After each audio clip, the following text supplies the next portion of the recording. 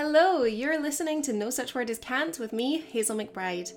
I was always told growing up that there was no such word as can't, and I genuinely believe that that mentality instilled a belief in me that anything was possible if I just set my mind to it. As someone who started off with a seemingly impossible dream and somehow made it my reality, I want to help more people achieve their goals by giving them actionable advice as well as sharing stories from others who have done the same. I get to sit down with Dr. Erin Frick Gonzalez, and I am so excited to talk about everything animal behavior, psychology, diving into animal consciousness. Welcome to the podcast, Erin. Thank you. I'm excited to be here. Yeah, I think it's going to be such a fun conversation. So, for anyone listening who maybe hasn't read any of your papers or doesn't know who you are, could you give yourself a little brief introduction? Sure. So currently, I am an assistant professor of animal studies at Eckerd College in St. Petersburg, Florida. So that's where I'm currently based out of. Yeah, I'm originally from New Jersey and did my undergrad up at the University of New Hampshire, where I, majored in zoology. I definitely was always drawn to interested in working with animals. Kind of started off wanting to get a little bit more involved in some of the animal kind of care side of things. Then at one point was really interested in doing veterinary medicine and going to vet school, wanting to specialize in exotics. But then it wasn't really until I took this, like one of the animal behavior classes up there, where things kind of clicked, and I was like, "Ooh, this stuff. This is what I want to do." I got way more involved in research and research opportunities that they had at the university. And then when I graduated, I did my went right into grad school where I did my master's and PhD in like experimental psychology, brain and behavior psychology at the University of Southern Mississippi, where I got to work with the late Dr. Stan Kuchai in his marine mammal behavior and cognition lab. Um, Once I finished, which was a great opportunity. It was to work a lot with getting really into marine mammal related questions and research, which were a big passion of mine. So I feel very fortunate I got to really get into that when I was in grad school. And then I had a position at Georgia Southern University for a year where I got to fill in as an interim for their animal lab. Where I worked with rats, which was very different. And then finally getting into my position where I'm currently at Eckerd, and I'm in my fifth year here now in the animal studies program.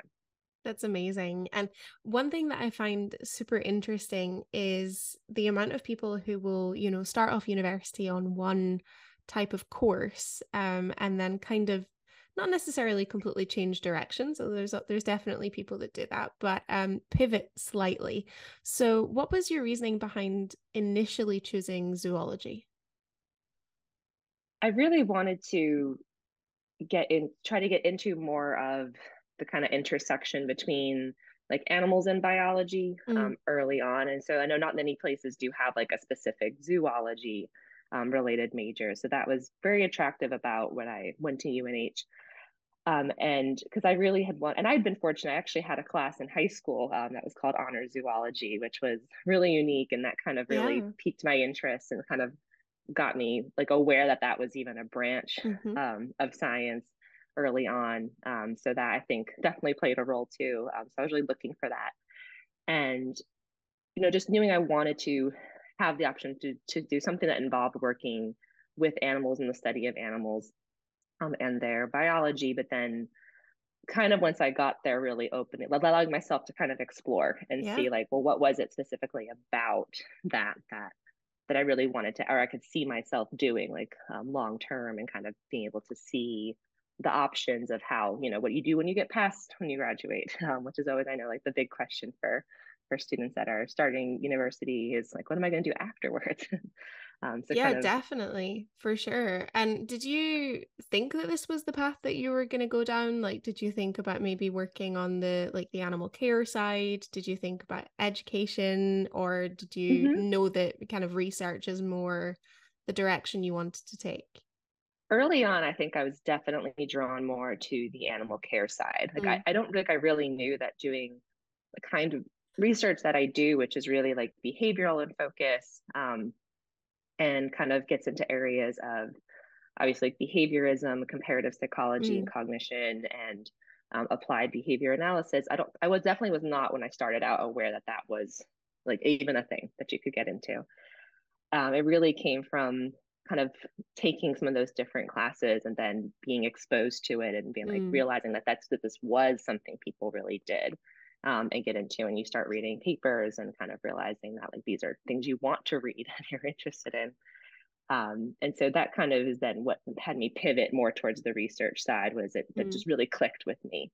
So I feel very fortunate that I was able to have those experiences and, get to kind of see what part, because I mean, it's something I even tell my own students now, is it's equally important to kind of sort out like, what is it about the things think you want to do that you like, and also equally, what do you not like? Both are really yeah, important. Because for yeah, some, research is just not what they want to do, and that's perfectly fine too. But that's why I think it's so important to be able to explore, try out new things. I volunteered once I kind of got piqued interest in research. We had a lab on my campus that they were studying horseshoe crab behavior, like diurnal and nocturnal patterns. And as an undergrad, it was just kind of, we had a chance to like watch videos and like track some movement. So well, not the most exciting thing in the world, but definitely got me started in building experience. And so that was really helpful. And so those kinds of things just kind of further kind of cemented like I'm really interested in the research side. And I still have a strong interest in sort of the care and training, and I now work a lot with some amazing colleagues and collaborators who are more heavily into the side of animal care and training. And so there's a very much like a collaborative relationship that comes about. And so I don't feel like I had to like kind of ultimately lose either one. I got to kind of pursue a path that was really what I wanted to do, but still connects to other parts of the field that I feel are really important as well. yeah, I love that. And I think it's so worthwhile mentioning, there's so many students out there, even like last year of high school, kind of wondering, like, oh God, I really want to go to college, but which degree choice is going to help me, go where I really want to go. But, there's definitely room to pivot, even once you're in. And I always say, if you choose something you genuinely enjoy or you're interested in, start there. If you have an interest in a subject, go study it and then see where it's going to take you. Um, for the animal care side, even then we always say, psychology is kind of the quote unquote preferred degree choice, but there's so much room within that. There's plenty of trainers out there who have degrees in animal behavior, animal science, or zoology, biology, marine biology, so it's not necessarily like a one size fits all. There's definitely room to kind of branch out a little bit once you're in. No, exactly. And especially now kind of being on the other side of things, being the college professor, working with students and undergrads who are, new coming in and really having these kinds of questions. It's something I always try to encourage with my students too, is, it's so you can always change your mind. You're Yeah. not signing your soul away, that when you initially declare a major, you always have to kind of see and think about, is this working? Do I see how I get from point A to point B? And if you pivot, there's opportunities to pivot as needed, but just definitely to take advantage of experiences that allow you to see those different opportunities, learn what things you like, learn what you don't like. And that's really important to do, like while you're in that environment, especially Yeah. starting out, after high school and in college. And especially, I know I get that question a lot too, because for our major animal studies, it is like a newer program that not many colleges and universities have just yet. Yeah, definitely. And, for you, you kind of were finding your feet going through college and, taking on these different experiences, which I think is so positive as well. I'm going to try this and, now I'm going to try this and this is cropped up. So let's see what that's like. Can you, for the kind of fangirls out there, what was it like working with Stan? Oh, it was great. Yeah, like Stan definitely, obviously, was very prolific in the field, and that was exciting because like often for grad school, especially if research is your interest, it's really about like who are you working with, Hmm. because that leads to like the mentorship that's involved and the opportunities that ultimately you might get be able to see or be connected with. So I felt very fortunate that I was able to work with Stan while I was able to. He was really great to learn from, and really kind of started me getting interested in questions, especially because a lot of my research tends to focus on questions of individual differences Mm. and behavioral patterning, and kind of really taking a bottom up approach to looking at the function and context of behavior. So, what I mean by that is, well, I'll look at what behaviors are occurring, see what patterns emerge and how those behaviors occur, and then try to assign labels based on the patterns I see, but instead of coming in with pre-existing labels for behavior and then trying to see if I think it fits the label. Mm. Because obviously both are definitely seen in the field. And so I know he was very passionate about individual differences and accounting for like individual animals' kind of needs and perspectives and personality. And so that was something that really was striking to me too, and really informed a lot of the work that I do. And I got to work with him for several years until his passing. Um, and at the time, I was helping with running like the being like a lab manager, and so I got to take on some leadership roles working with him. You know, he was really great to work from, so it was a really great experience. And of course, I know a lot of us who worked with him definitely still miss him now that he's gone. I feel like the whole field is going to miss him. Like he was such a powerhouse and he was kind of always there. At least in my lifetime, he was always Yeah. there. He was like the grandfather of the industry. Hmm. But I love the conversation surrounding individual differences because I feel like that is a conversation that is largely ignored kind of in the wider general public. I feel like there's a tendency to kind of tar all animals or all species with one brush. You could look at it in a species specific level of dolphins should not be in captivity, but then you might look at otters and people are just like, oh, otters are so cute. Well, why is it okay for otters and not okay for dolphins? You've got to kind of look a little bit deeper. But I know trainers at the very least will look much more individualistically and think which animals are slightly more resilient, which animals need a little bit more of this type of help, which animals enjoy this type of enrichment. So could you maybe expand a little bit on the individual differences research for our listeners? Sure, absolutely. And I agree, like it's definitely something that, and it's a double-edged sword because sometimes obviously looking at individual differences because you are trying to account for changes that occur, like obviously like some of the preferences and things I might do day to day are me different than what you would want to do, even though obviously we're both Mm-hmm. humans. And so it's that idea of trying to account for obviously there's going to be species level trends in behavior that we can look for, and we can see that we can generally be able to talk about at like the group level. But then what gets lost though when we don't account for the individual? And so trying to look at when we look at individual differences, we're trying to account for one, changes in behavior that you see like from individual to individual animal. And that can be kind of as micro as you want to get to it, depending on how much emphasis you can put on each individual animal that you might be studying at the time. But it also can really be related to just making sure you account for context as well, in how you look at behavior and sort of understanding that behavior is going to change as a function of context. The Yeah. same way we might be very outgoing and conversational and social when we're with our close friends, but then if you're with strangers, you're kind of maybe you're more shy and you're going to tense up a bit more, or maybe you're just as outgoing when you're with a group of strangers. But that's going to vary based on the individual. And so those two are really important. It's kind of accounting for each animal kind of as an individual, but also looking at context, and really trying to understand the role of context that it plays on behavior, especially for if you have cases where maybe you can't get at too micro of a level of looking at each individual, but being able to explain how context impacts behavior helps to highlight why we look at individual differences, because the context might change the function for that particular animal depending on their preferences or their learned history or things like that. Mm. So those are really important kind of parts, I think, when you look at individual differences, is accounting for the context, environmental factors, and even things like if we know it, an animal's past history. Obviously, with working with animals in the wild, that can be a little harder to know, like what was your past experiences.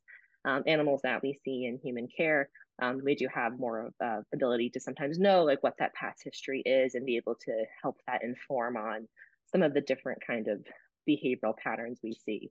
And that can be really helpful. Yeah, definitely. And I feel like any trainer who's listening to this will be completely on your wavelength. But for Hmm. anyone who hasn't studied animal behavior, how do you even begin to start picking apart what an animal is doing and why they're doing it? You know, not even on the marine mammal side, it could be any Hmm. animal. Like, how do you begin to quantify that?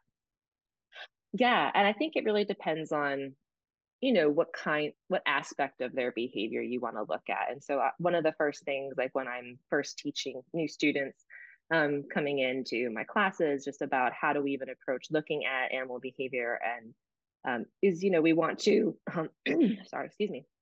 First, we have to know what are we looking for, and so that's going to really involve first kind of creating like definitions for behavior. And this is a tool that we use called an ethogram, where you kind of, before you start trying to look, because obviously you can have lists of behaviors that can go on for 40, 50 behaviors long, or maybe you just want to look at changes you see in your pet dog, and it's for a couple of key behaviors like how much are they sitting or laying down, or what is play to them. But then we have to define them, and this is something I think many people don't realize. Like, you have to put a lot more kind of intention into how we define behavior. Even something as I'm looking at my dog staring at me as we talk, and he's opening his mouth. Like, we don't want to define like an open mouth as, well, the dog opens its mouth, because we're just restating the behavior. I might want to say like their jaw is open, teeth are exposed, it's held for X amount of time, in order to kind of really give myself like a visual picture and Mm, get really descriptive with how we define behavior. Because if we don't know what we're looking for behaviorally, we can't quantify it, we can't count it, we can't measure how often it's happening, we're not able to measure how long is it happening for. We have to have really great definitions before we can start looking. So that's usually, I think, the first step, is really coming up with the list of behaviors that you want to look for to measure, and having a really kind of clear understanding of what that behavior is and defining it in a way that paints a picture. You want to have mm, like strong action verbs. You want to use good descriptors that describe like the structure of behavior, like how is a paw being lifted? What to what height are they holding it there? Is the body musculature going to be like more tense and rigid? Is it going to be more relaxed? Are ears down? Are ears up? Is head up? Is it looking at you? All of those little details that I think we often think about and we picture it in our minds, but actually putting it down and writing it out so that you have like a clear understanding. And then we can approach measuring behavior in a couple of different ways. I mean, there's definitely, if you're interested in just knowing how often behavior occurs, mm, you can measure in terms of frequency, where you're looking at the total count of a behavior. Like, this happened 5 times. Okay, great. You can look at duration, which is looking at the length of a behavior. So measuring how long it's occurring for. We can look at things like, it can be more challenging, look at things like intensity of behavior, kind of trying to assess like the power behind behavior. mhm, I often see that done more in some like acoustics work, or even things like latency. So if I, want to know, how well my dog is maybe holding a stay position between when I open the door to a guest, when they're going to come and run up and see the guest, like at what point from when the door opens do they finally break and run. mm. So it's like the amount of time from when you start something until you see the behavior happen. Those are just a couple of examples, but it depends on what kind of question you're interested in. But often I think the ones that most people, regardless of your background, are usually looking at are things like frequency and duration. Those are pretty common. And then you can think about, well, you don't necessarily, even I don't, like when I'm studying whatever animals I'm working with, I'm not usually looking at them for, 6 hours straight and counting how many times something happens. You kind of set predetermined periods of time for maybe like a 30-minute focal session. And I'm going to look and just count how many times behaviors happen in that set time period. So you don't have to, it doesn't have to be like this thing you're doing constantly over a 24-hour period, because it's not really sustainable. That's not realistic. That you set up times where you want to take your measurements and you have what you're looking for, you have how you want to record it, and then you start recording it. So they're just some of the ways to kind of, from like a basic level of getting started into thinking about like, how would I measure a question of behavior? Yeah, absolutely. And, it really is so unbelievably helpful. As trainers, we definitely have a good understanding of our animals' behavior. And we obviously put that into practice. But, I never shut up about the fact that we need more scientific research behind us that supports what we are seeing every single day. And I'm sure you can speak to some of the benefits of studying animal behavior with the way that it can then impact animal welfare. Mm-hmm. Oh, absolutely. Because there's definitely a lot of behavioral correlates that we know about that have been like well researched by multiple individuals that we see connected to questions of welfare. Um, because behavior is going to be like an output that animals can do. It's something that they're going to produce that can maybe give us an indication that something is, going great or something's off. And especially for me, one of the questions I sometimes look at is in animals that I have the ability to long term study and develop like a kind of their baseline pattern, um, which is typically like what is their typical behavioral actions on Hmm. a relatively day to day basis. And because if I know that and then I start to see changes in that pattern, it can let me know, okay, is this a change that indicates something is going wrong? Is there like an injury? Are they not feeling great? Hmm. Or is there been a change in the environment and they're like, this is new, I'm responding to it. It kind of gives a kind of gauge to help inform on how different things in the environment are maybe impacting their typical behavior expression. And that can sometimes, I think, be helpful in a variety of contexts, but especially when working in collaboratively with different animal care teams, and being able to let them know or give information I have from the patterns that we see can sometimes be helpful, just to know like if something that they were wanting to see was happening, did this have an effect on them? Did it not really impact them? And different animals react differently to different things.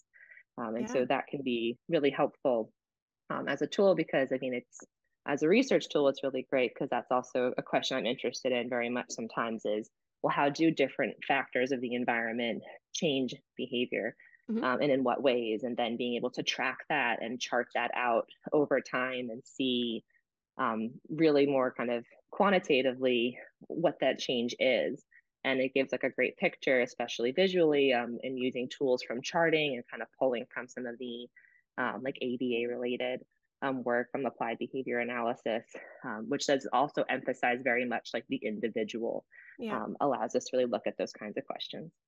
Definitely. And how does it make you feel as an animal behaviorist when you see maybe some ignorant comments online of activists or even just like the media making inferences about animal behavior and stating it as fact?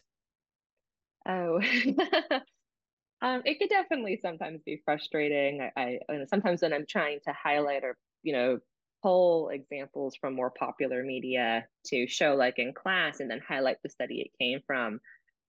We actually sometimes do an assignment where we have students compare the kind of the pop media related reporting of the study and then read the actual study and then kind of Right. compare contrast. Mm-hmm. And oftentimes when we do that, they're like, wait, this was really different, or in some ways it goes great, in some ways it doesn't. And so it just really depends on, I think, how the story is being presented. And there's definitely some, taglines that, we're trying to get attention, which I can understand, but I usually add qualifiers of like, so this is actually what's happening. Like this type of word doesn't best capture what's really happening. So try to be aware. It can get a lot because obviously it's very pervasive nowadays, as we have not only news media, there's social media, there's so many outlets, and there's definitely sometimes some misinformation, I think, that on how certain kind of findings or terms are being presented, and that can be hard sometimes to overreact. I think there are different words that just have such a built kind of learned history from like a social construct Mm-hmm. standpoint, And that can be really hard to overcome. I mean, even like, Definitely. like I teach a lot of related behaviorism topics. And obviously, when I talk about like reinforcement and punishment concepts, the term punishment, brings forth a lot of feelings. And I have to really stress to my students, well, we're just talking about it from learning theory. It's about you added or took away something and behavior decreases. And getting into kind of the differences between what we think of as punishment versus like a technical term in this particular context of learning theory. I think that's like a term that is a good example of that. Yeah, I really like that And you use that example actually, because it also shows the ability of people to kind of really have an open mind and think about it in regards to behavior and how behavior is altered rather than, something bad happening or something good happening to an animal. Yeah, the punishment mhm, one is always an interesting one for that too. And going back to the way like the media portray things, um, the best example I can think of, and I don't know if you use this one, is when the study of imitation came out with the mhm, Marineland killer whales, and the media reported all of it as trainers teaching killer whale to speak. Um, and that was not the study at all. The study was, can these animals imitate vocalizations? mhm. And yes, human voices were a part of that, but it was never like we're teaching them language. So yeah, the media definitely wants sensational headlines because, it's going to generate the most clicks. But what about kind of the lay person? I literally was just in a zoo the other day, just on a trip. We took our dog. It was great. Um, and the amount of times you overhear comments about oh, that tiger looks sick, or oh, those goats look in really bad condition, or oh, this exhibit looks really small, and I understand it. We tend, as humans, we tend to put our own thoughts and feelings onto, environments, and we tend to think like, oh, is this something we would like? What are your feelings about that if you overhear those kind of comments? Yeah, no, I think it's definitely a sign, obviously, of what you mentioned of it's very common for us to put our own thoughts and feelings onto animals, anthropomorphism. Is this what this is known as? And it's very common.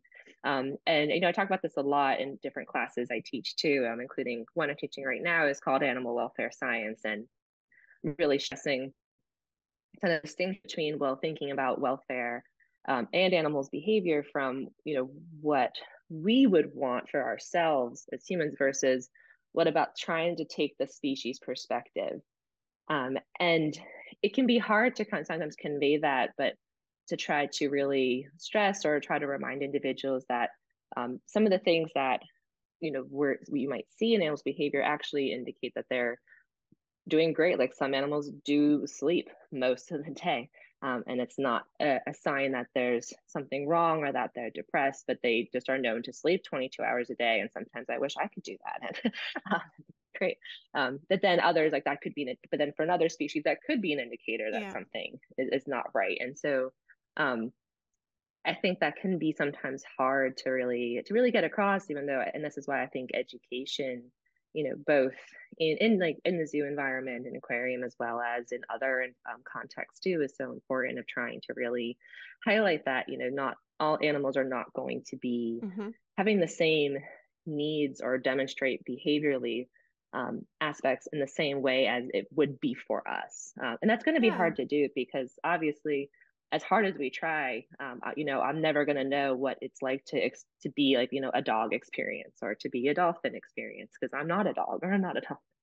Um, but I think just having the awareness that they can have different experiences Yeah. and that we're trying, and I know many are looking into trying to better understand, that species perspective component in Mm. terms of looking at individual differences and behavior.